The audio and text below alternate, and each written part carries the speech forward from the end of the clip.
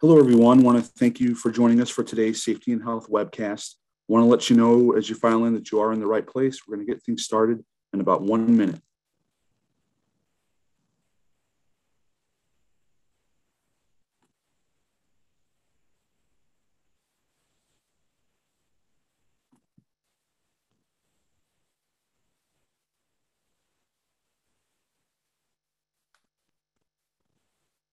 Once again, we welcome you to today's Safety and Health webcast sponsored by MSA Safety. Just want to say we're going to be starting in about 30 seconds from now as everyone files in. So thank you, and we'll be getting going in just a minute.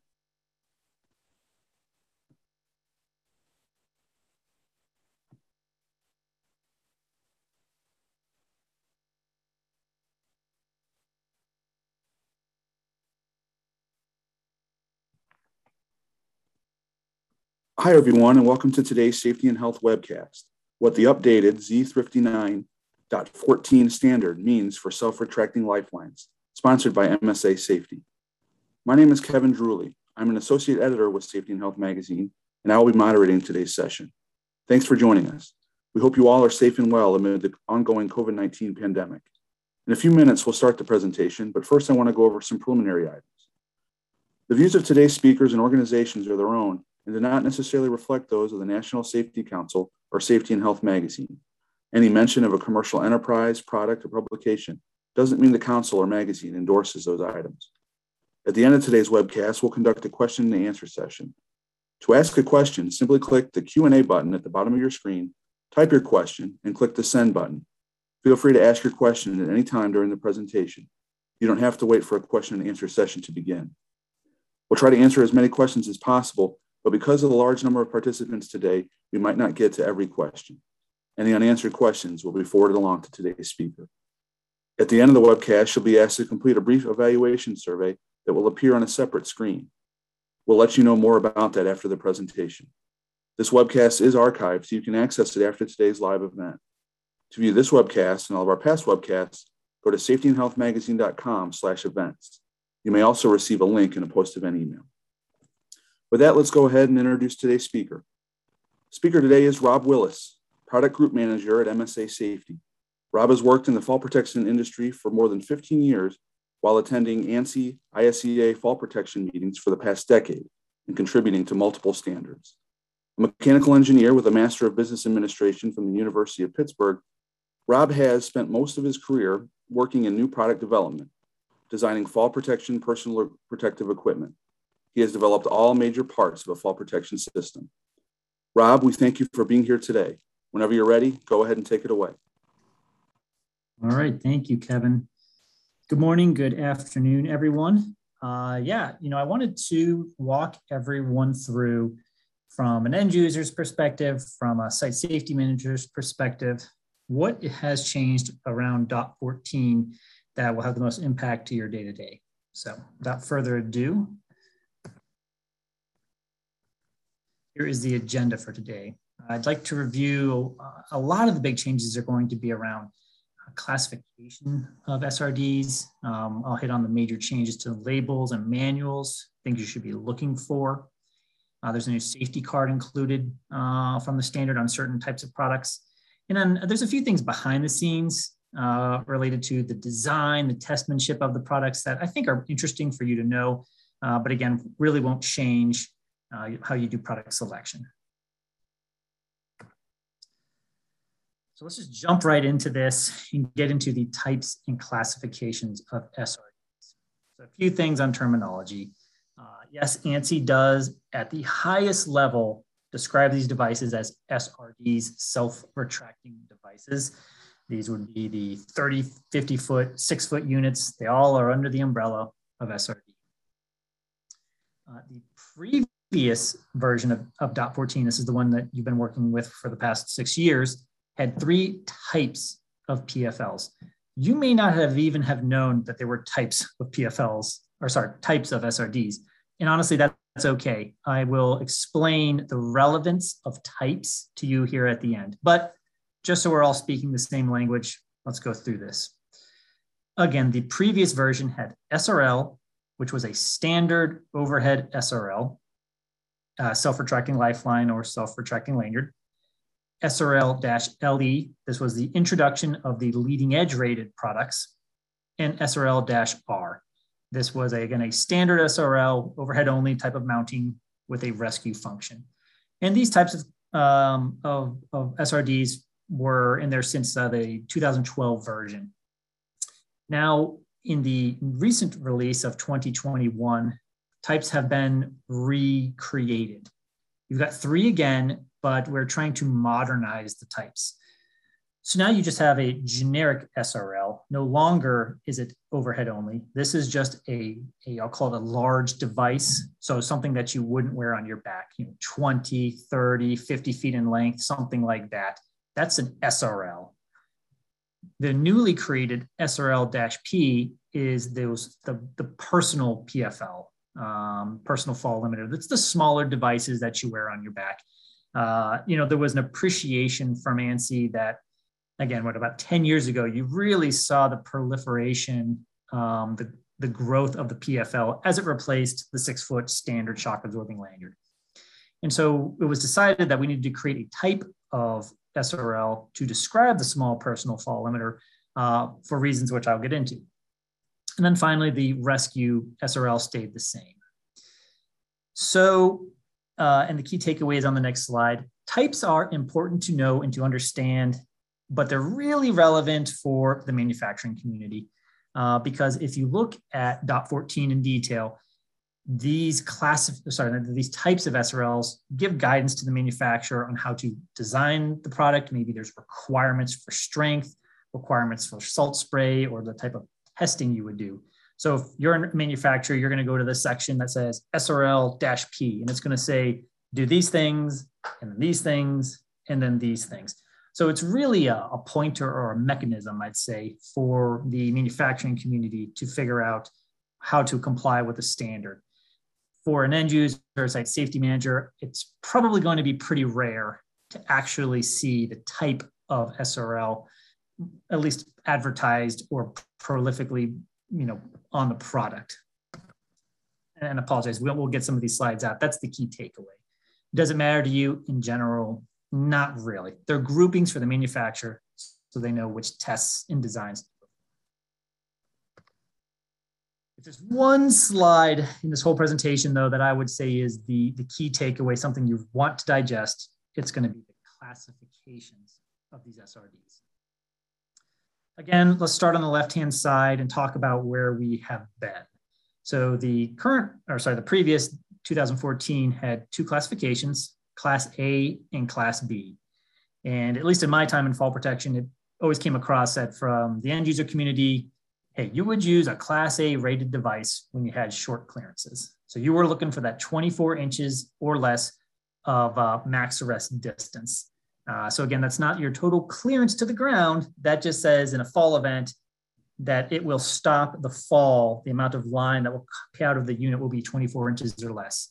Class B was a instance where you would have up to 54 inches. Now, I didn't put all the detail on these slides. When you have a Class A, you will have higher force requirements because that's how you do it in a shorter distance. You would stop the falling weight in a shorter distance with higher forces. Class B was a bit the opposite. You had more distance to stop the weight, but your forces would be also lower to accommodate that.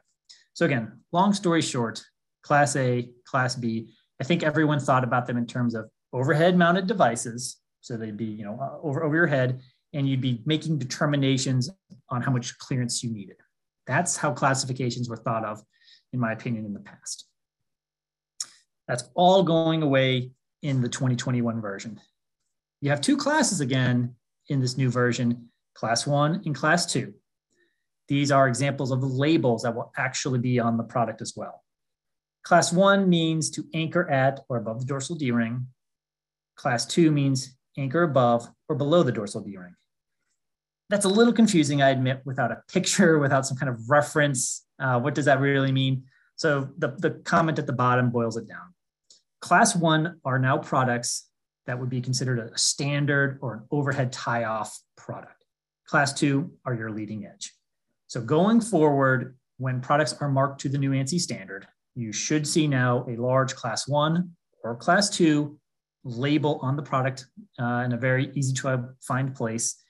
And class 1 means it's a standard SRL, an overhead only SRL. Class 2 means it's leading edge. So I think that's a really nice thing, because before it was pretty challenging to honestly know if you were using a leading edge product. There wasn't a standard marking from ANSI that said that's leading edge, that's not. So this was ANSI's way of giving some clear guidance on that. Now you might start to have questions about clearances and what does this mean for clearances, and we're going to get into that. Before we do though, I just want to, again, kind of tie it all together with some examples. So again, we'll work left to right. Let's say you have an application where you have a large, 30-foot SRL. It's anchored overhead for ladder climbing. This would be considered by ANSI to be an SRL class 1. Again, SRLs can be leading edge. They can be standard overhead. The class 1 is rarely where you'll find the delineation of its overhead. In the second example, you have a back-mounted, 8-foot leading edge PFL you're using for steel erection. This is the new new type SRL-P, and it's that leading edge class. And then finally, this would be really no change here, a rescue type of product. If you're using a tripod, something for confined space, you would have SRL-R, and again, class 1 for non-leading edge. This is a standard application. So I would anticipate those products being marked with something like that. Certainly the class is a requirement. Please jot down your questions as I go, and we will circle back to any and all of them. Key takeaway though, when selecting your SRL, determine if you need class 1 for those overhead applications or class 2 for leading edge. That's one of the real big changes here. Now, for those of you who are already kind of getting ahead of me and thinking, well, class A and class B related to my clearances, that's how I would determine clearances. I would take 24 and I'd add in the worker height and I'd add in any obstacles, all the other considerations to determine that. How do I do that now that we don't have class A and class B? So again, we'll work left to right here. 1, to reconfirm again, you will see class 1 or class 2 on the products. And now class 2 in the center. So if you have an SRL, again, those larger units, 20, 30, 50-foot blocks that are a little bit bigger, and if you have a leading edge version of it, ANSI requires that you have some form of a clearance chart and pictogram on the product. So this is the included example from the ANSI standard, where for a large leading edge SRL, you'll have the table, which gives you some reference then to the working surface. I acknowledge it's probably a bit overwhelming if you've never looked at these types of tables before. You've got all your different, X, Y's, and Z's, and you're just trying to figure out what is it that I need. Every manufacturer is allowed to come up with their own ways to show this. So there's no standardized way, but it will at least be required on the product. And the thought here is, again, to take away the math though. So instead of saying, well, my SRL should decelerate the distance in 24, 54 inches, and then I got to add in these other things and I come up with a total thing, that is all going away. These charts, while not perfect, are going in the right direction, that really you should be looking for one number. And that's what that kind of a Z, that Z lettering is showing there, that the distance from the working surface to the ground or to the next obstacle. So that once you get familiar with these charts, once you learn to look at them a little bit better, you're just going to be looking for one number. And that way you can tell your team, your crew, hey, we need 19 feet in this application. We need 25 or we need 16. It's going to depend on some of the parameters of the chart. So large SRLs, class 2, need to have these types of included charts. Similarly, the personal ones, those mini PFLs, personal fall limiters, small blocks, they also need to have some required labels on them when they're leading edge. Again, there's no required standardization. And what I anticipate seeing is something similar to what you see in the screen here, where it's kind of the worker showing different tie-off points and those numbers on the grid representing the clearance from the working surface to the ground. The reason that they broke up two examples, because really they're trying to accomplish the same thing, is just an acknowledgement that the smaller blocks have smaller real estate. There's not as much space to put really in-depth charts. And so you're allowed to do maybe more simple diagrams for the SRL-Ps, the smaller units. I think it also makes sense because when you think about it, for the small units, those 6 to 8 footers, you will have less like swing fall, less offset, because it's just really limited. You get massive swing falls, or you can get massive swing falls when you use the larger blocks. Therefore, you get a little bit more complicated charts that say if you're offset 5, 10, 15, 20 feet, this is what you need to be thinking about. So that's another reason for kind of the breakout is fundamentally being different sizes will create 2 different types of charts. So yeah, these are the big things that these will be on the products. They're trying to drive end user behavior to think about it in terms of one number, trying to take away the need to do the math on the job site, and trying to really call out leading edge versus kind of that standard with that class 1, class 2. Let me just summarize that again. Class A, Class B, no longer applicable. To determine the clearances, though, you need to refer to these charts that are provided by the manufacturer and now will be required on the leading edge products. Spend just a minute here talking about the new warning card requirement. So I'm just going to go ahead and read it to explain it. So the card in that orangish yellow color is required for all manufacturers to include when it is a class 2, a leading edge product. It's a warning. This class 2 self-retracting device, when attached to a foot level anchorage, poses significant risk of injury. The user, the competent person, and/or qualified person should all acknowledge that normal use of this device may not prevent a serious injury. Failure to follow all manufacturer's instructions and warnings may result in serious injury or death. So what's the intent of this card? What is ANSI trying to teach us? The intent is to remind everyone 2 things: that leading edge products are not, invincible. They have limitations, and they must be used in accordance with manufacturer's instructions. My personal opinion is that leading edge products are durable, they're robust. If I were to choose PP, I would personally choose leading edge products because I've seen the tests, I've seen what they're able to go through. But it is true, and we do need to acknowledge that you can't just take the mindset of, oh, all right, good, they're in a leading edge SRL, PFL, we're covered, we're good. They can tie off at their foot level. It doesn't matter what substrate they may fall over. It doesn't matter what the working surface is made of. Those are all untrue. And sometimes there's lots of clearances required in these situations. So the intent of the card is just to make us double check, rethink about the limitations of the products we're using. The other comment here is the card's intending to emphasize the hierarchy of controls and continuing to utilize overhead anchor systems when possible. And that makes sense. I'm sure everyone on this call understands that if you have the opportunity to anchor overhead, always do that. Even if you're using a leading edge rated product, anchor them overhead. You have a much better possibility of lower clearance requirements, reducing the risk of injury. It's just always best practice to try to anchor overhead when you can, no matter what the product you're using.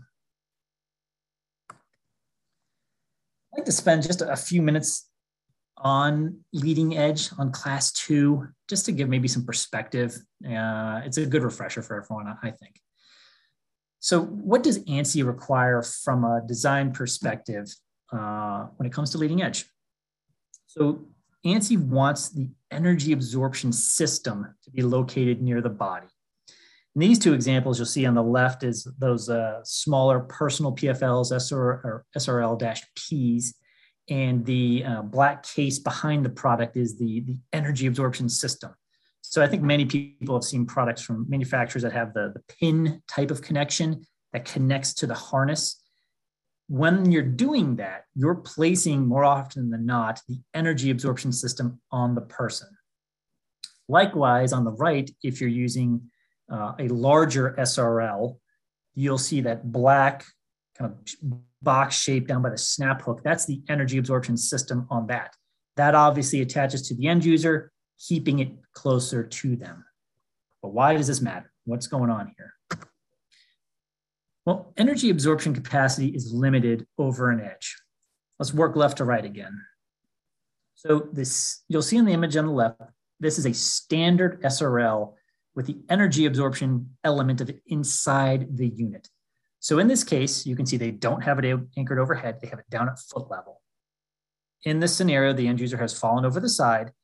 And when that line constituent, that cable, that web, that rope, whatever it is, goes over the edge, what we're finding through the physics of it is that you create a pinch point. That material typically grabs and bites at the edge. And when you do that, you are not allowing the energy absorption system to kind of flow through the line. So if you think about, I don't know, tug of war or something like that, and you're trying to pull that line or move the line up and over, it's getting stuck at that edge. And when you do that, when it gets stuck, you take the energy absorption out of the system. And that's what's being shown pictorially in the image on the right, that unfortunately the line can break. And that's the big risk of using a non-leading edge rated product at foot level, at a level that can cause the line to touch the edge in a free fall event. So how is the industry progressing to improve safety? That's where it comes back to putting the energy absorption on the person.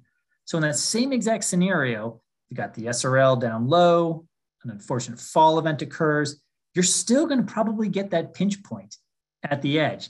But now it doesn't matter what happens from the edge of the building to the person, because they've got that energy absorber that can deploy, absorb the forces, certainly hopefully able to arrest the fall. And that's why, from a design perspective, ANSI's asking the manufacturers to put that energy absorption element on the person, so that when you see the physics of what's going on here, when that line touches that edge, you know you're in your best case scenario where you're covered from that edge down. How are leading edge products tested? Again, want to give some clarity to the ANSI standard about what it does and honestly what's not covered, so that you can make informed decisions. There's really two types of tests over one specific material right now in the ANSI standard. So the images we're looking at are overhead. Imagine you're, bird's eye view looking down on a building. That's the perspective. It's not from the side. It's overhead looking down. What you've got on the left is what we call the perpendicular drop. So imagine this scenario that SRL is sitting on the ground. It's on the ground, and the manufacturer has to pull the line out with the test mass past the edge and release the weight. It's typically at a height that is equivalent to about D-ring level, so about 5 feet off the ground. And if you can imagine, weight falls 5 feet. Honestly, it falls a couple feet more before you get the unit to lock up and pay out. So you're looking at typically, I'd say 7 to 8 feet of free fall in these scenarios for this test. There are force requirements that come out of that, and static test requirements that come out of it. So there's a lot that goes on from a manufacturing perspective, but at a high level, you pull the line out, up into the air and out over the edge. The product is tested on a steel edge with a radius of 0.005, so 0.005 of an inch. That is very sharp. I will make no bones about it. That is a sharp steel edge. However, it's not concrete, it's not decking, it's not wood or rebar or many of the other materials you may see out in the real world. And that's where we want to have some clarity around what is currently covered in the ANSI standard. There is also offset drops we have to do. It's a realization that workers aren't going to be able to just walk straight out in a perfect line. You're going to have that offset, that swing fall event. And the standard requires a 5-foot offset. As you can imagine, it does depend on the line material you use, but typically you do see that swing event as the line will kind of cut across the steel edge. It's interesting to note that really there's two types of, I'll call them failure modes of these devices that manufacturers design around. You have just tensile strength. That stuff needs to be very stout and durable, but you also have to have a cutting resistance to it, because as you can see, you slide across the steel edge. And so I'd say those are the two parameters that manufacturers are continually trying to improve upon and design into the products. So perpendicular, offset, 5 feet. That's what is happening in the test today. We also are required, I should say, to test in many conditions. So you do it in ambient, cold conditions, hot conditions, wet conditions. So it is a good simulation of at least many environments, out in the real world. So a couple of things that I think you might find interesting, classifications, behind the scenes stuff. So these would be things that, may not really change your behavior or how you choose a product, but I think it will give you some peace of mind to know that, again, ANSI is always developing the best standards, the most rigorous standards, really trying to drive progress when it comes to PPE design. These are things that, again, most people won't notice, but I think you can take to heart that it's good to know it's being done. The first bullet point is that .14 actually now uses a 1-to-1 test mass to end user correlation. For those of you who are still kind of picking this up or learning it, OSHA, if we start with OSHA, says that a manufacturer can develop a piece of PPE using a 100-pound solid mass of steel. That 100 pounds allows the manufacturer to put on their product that an end user can be 220 pounds with clothing and tools and everything. So test with 100 pounds steel will represent 220 pounds of human body with tools and everything like that. OSHA allows you to scale that up, and that's how you'll see weights beyond 220 up to 400 or 500 pounds. You can scale that up. ANSI and the previous revision used a 1 to 1.1, so it was close. It was 282 pounds to represent a 310 pounds. For clarity, to improve, again, we felt overall safety margins, it was agreed upon that we should just go 1-to-1. And so now when those tests you saw on the previous slide with that overhead view, we are testing a 310 pound mass over the edge. I do think it's important to take to heart those capacities, though, when you are looking at leading edge products.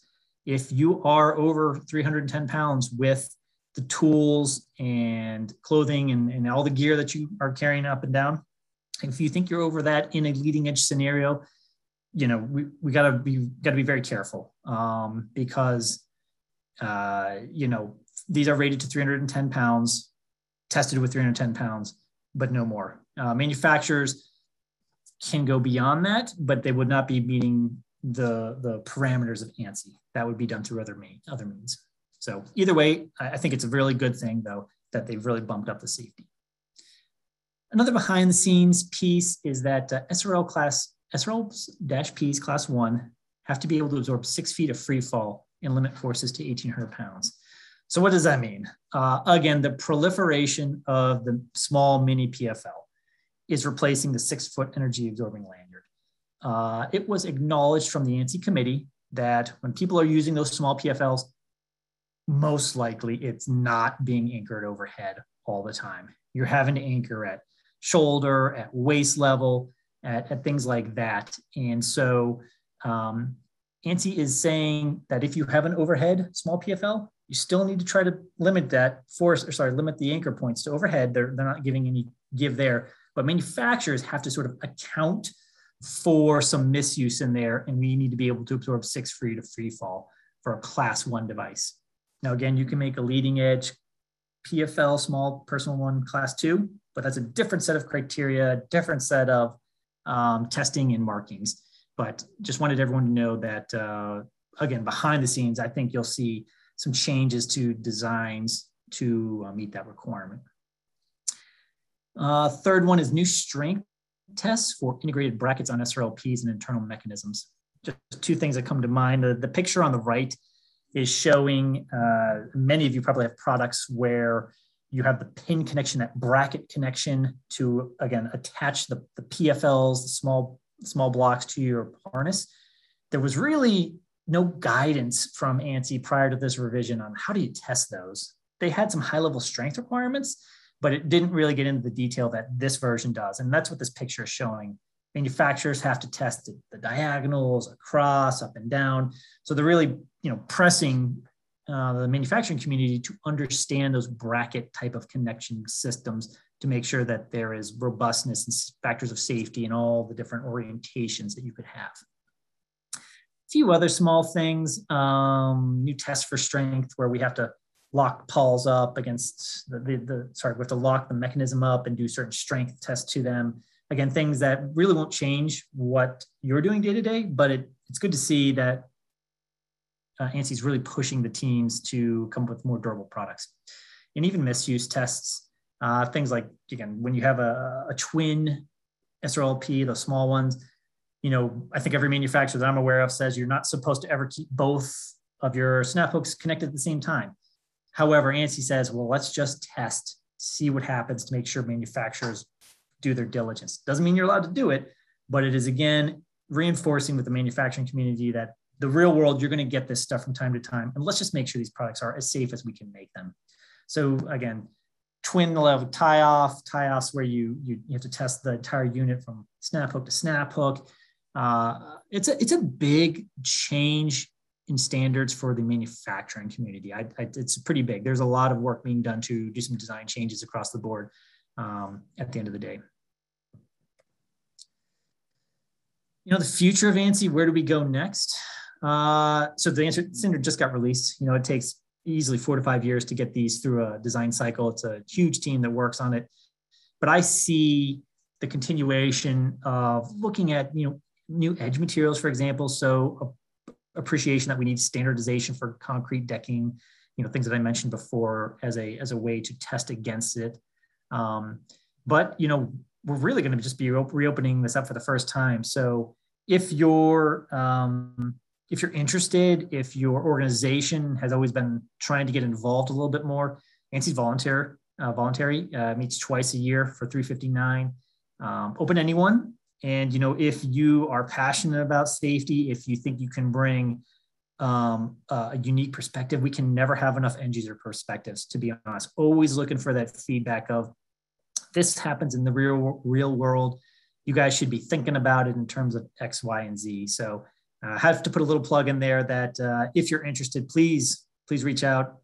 Get you involved. We can always use some new opinions and perspectives. And so that wraps up my formal presentation part of this. Unless there's any questions or commentary from Kevin or the team, I'm ready to jump into some Q&A. Well, no, excellent. Great job, Rob. Thank you for your insights and your expertise. Before we do start the Q&A, just want to remind everyone of the evaluation survey that we're asking you to complete. The survey will open in a different screen after this presentation. Your input is important because it'll help us improve future webcasts. We appreciate you taking the extra time to offer your feedback. Once again, a reminder, if you wish to ask a question of Rob, simply click the Q&A button at the bottom of your screen, type your question, and click the send button. And we now will go ahead and get started with those.